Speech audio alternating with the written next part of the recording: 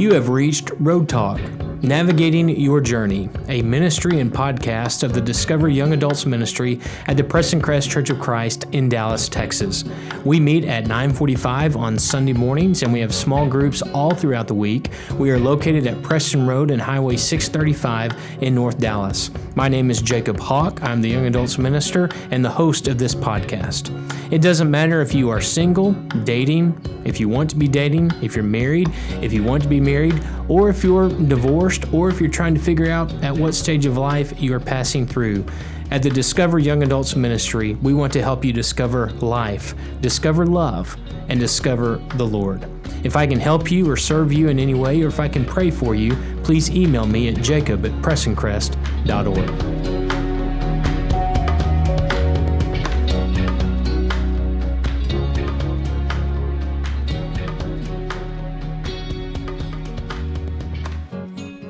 Welcome back to Road Talk, Navigating Your Journey. My name is Jacob Hawk, the host of this podcast, and I'm also one of the ministers here at the Preston Crest Church of Christ. I'm thrilled that you're taking a few minutes to join us today. We always appreciate that. We know that you could be listening to many different things or doing many different things, but we're honored that you would spend just a few minutes of your day with us. We are currently in a series over dating and marriage, a series that was requested by the singles and young adults here at Preston Crest Church of Christ, but it's good material for anyone who is dating or married for us to continually talk about things that God expects both in courtship and in marriage. In the last episode, we talked about 5 lies about love that the world wants us to believe about love that may or may not be true with biblical teachings. Today, we're spending some time talking about conversations that couples should have before they get married during their courtship to make sure that they don't make a big mistake. As we begin, I just want you to think about your own life and think about what conversations you may have had with a college if you attended a college or university before choosing that college.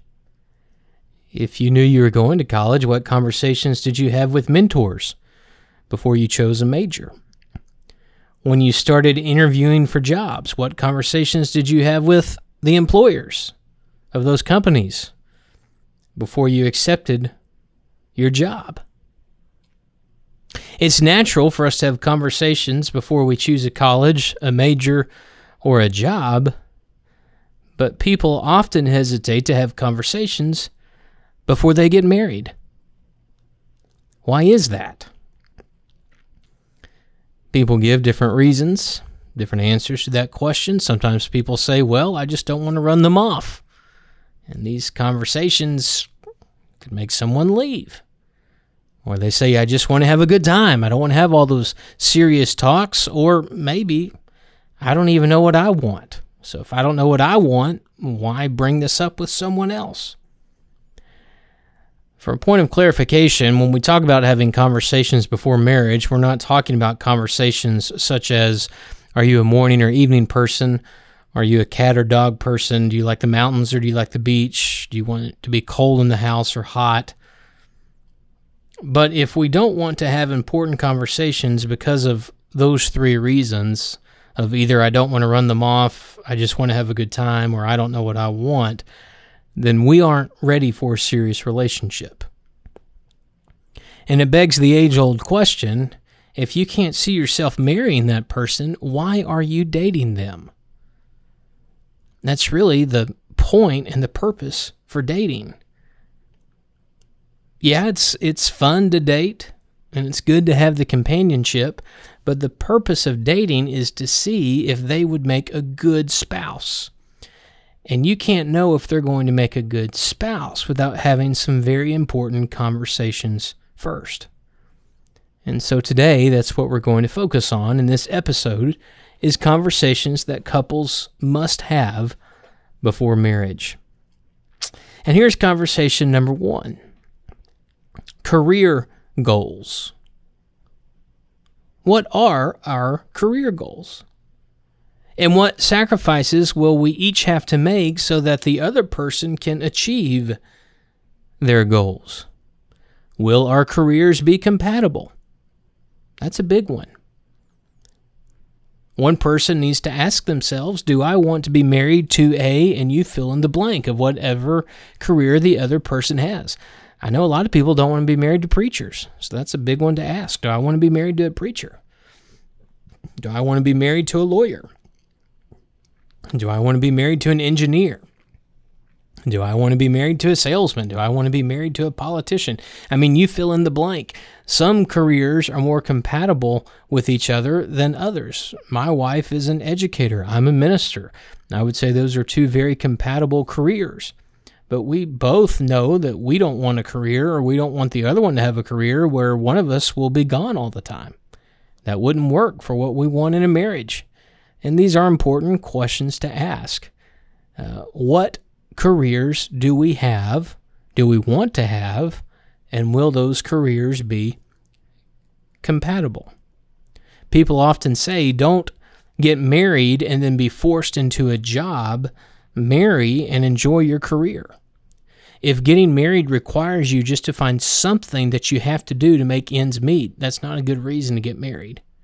But rather, you need to get married and still enjoy the career that you have chosen for your life. So that's conversation number 1, career goals. Conversation number 2, immediate and extended family involvement. How much do we want our families to be around once we get married?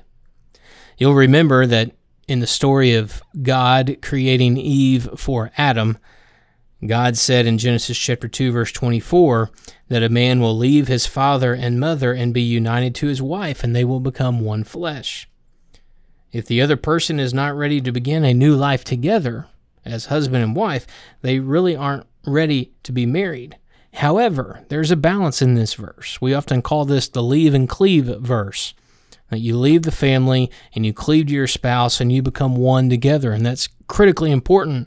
But leave and cleave does not necessarily mean ignore and avoid. And this will create, or can create, a lot of tension in marriages. If one spouse wants to remain close to family and the other really doesn't, that creates stress, anxiety, conflict, and heartache. This is a very important conversation to have before you get married, is the involvement of our immediate family, our parents and siblings, and our extended family, our cousins, our aunts and uncles. How close do we want to be? Conversation number 3, personal finances. How has the other person handled their money, and what is their current financial position? I'm not talking about asking them what their salary is and what their benefits are. I'm talking about debt. How much debt do they have? And if they have debt, how do they plan to handle that debt, and more importantly, get out of that debt when the time is right? You know, it's dishonest to enter into a marriage without knowing how much debt someone is bringing to the table. I've heard of stories of marriages when everything's great, they get married, they say I do, and then the spouse finds out that the other spouse has $250,000 of student loans or credit card debt that they were unaware of. Well, that is a recipe for disaster. In addition to debt, when it comes time talking about personal finances, what type of lifestyle do we want to live? Or do we plan to live? Do we want to be someone who lives on credit, or do we want to be someone who pays for things with cash? Do we want to live above our means or below our means? It sounds pretty simple. Who's going to say, well, I definitely want to live above my means? But based on someone's tendencies and habits and their financial history, you can kind of know what they plan to do. You'll remember in 1 Timothy chapter 6, verses 9 and 10, Paul told the young preacher Timothy, people who want to get rich fall into temptation and a trap, and into many foolish and harmful desires that plunge men into ruin and destruction. For the love of money is the root of all kinds of evil. And some people eager for money have wandered from the faith and pierced themselves with many griefs. Money's not evil. The love of money is evil. And the love of money puts people into terrible situations. Paul says it leads them into traps, foolish, harmful desires that causes ruin and destruction. It even causes some people to wander away from the faith. You need to know, what kind of person am I marrying? Someone who will be prone to love money, or someone who just views money as a tool and as a blessing from God? Solomon would write in Proverbs chapter 15, verse 27, "A greedy man brings trouble to his family." Do I want to marry a greedy man or a greedy woman? It's respectable to strive to make a good living and to progress in your career. But how someone views money says a lot about their motives and a lot about their priorities. Conversation number 4, plans for the home. Specifically, do we want to be a single income household or a double income household? Does one partner want to stay home? Do both want to work? Does one partner want the other partner to stay home? Does one partner want the other partner to work? This sounds pretty simple, but in reality, this can become very complicated because a 2-income household creates all types of opportunities that a single-income household doesn't have. And a single-income household has all kinds of time that a double-income household may not have. That's a very important conversation. Where do we want to live? Again, do we want to live near family? How close do we want to live near family? Do we want to live in a city? Do we want to live in the country? Do we want to live by a beach? Do we want to be in the mountains? Do we even want to stay in the United States? Do you want to have children? How many children do you want to have? And when? These are things that must be considered, and they must be discussed. Now, again, if there's a disagreement, it does not mean that the other person is wrong. It just means you want very different things. And marriage is not an experiment to see if the other person will change their mind. But the last one, conversation number 5, and by far the most important of the 5 I've mentioned today, faith foundations. How seriously does the other person take their faith, their involvement with the church, and God's design for marriage? In 2 Corinthians chapter 6, Paul was discussing relationships that we have with other people, and the context is business relationships, but it's also true for marriage. 2 Corinthians chapter 6, verse 14, Paul says, "Do not be yoked together with unbelievers. For what do righteousness and wickedness have in common? Or what fellowship can light have with darkness?" Now, most everyone is going to say that their faith matters to them. But Jesus said in Matthew 7:20, "By their fruit you will recognize them." Being unequally yoked is not just a matter of being a believer and an unbeliever. You can still be unequally yoked with a believer who does not take their faith as seriously as you do. They can still be a believer who pulls you down rather than lifts you up closer to Jesus. You know, the purpose of marriage is not a mission field. Now, sometimes it works. And when it does work, it's a beautiful story of one spouse leading the other to Christ.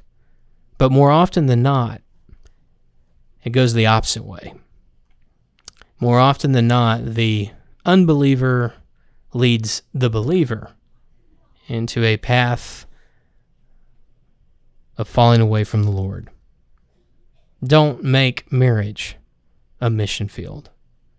Make marriage a place where you lead each other closer to the Lord. In summary, don't discover that you're two totally different people once you have become one. And the best way to do that is to make sure that you have some very important conversations before marriage. There are many conversations to have, but the 5 that we listed today.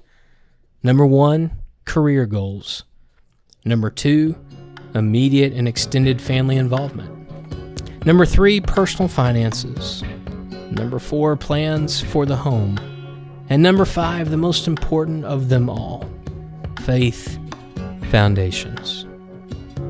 Thank you for spending a few moments with us today. As always, keep your eyes on heaven, and I can't wait to spend time with you next time. God bless.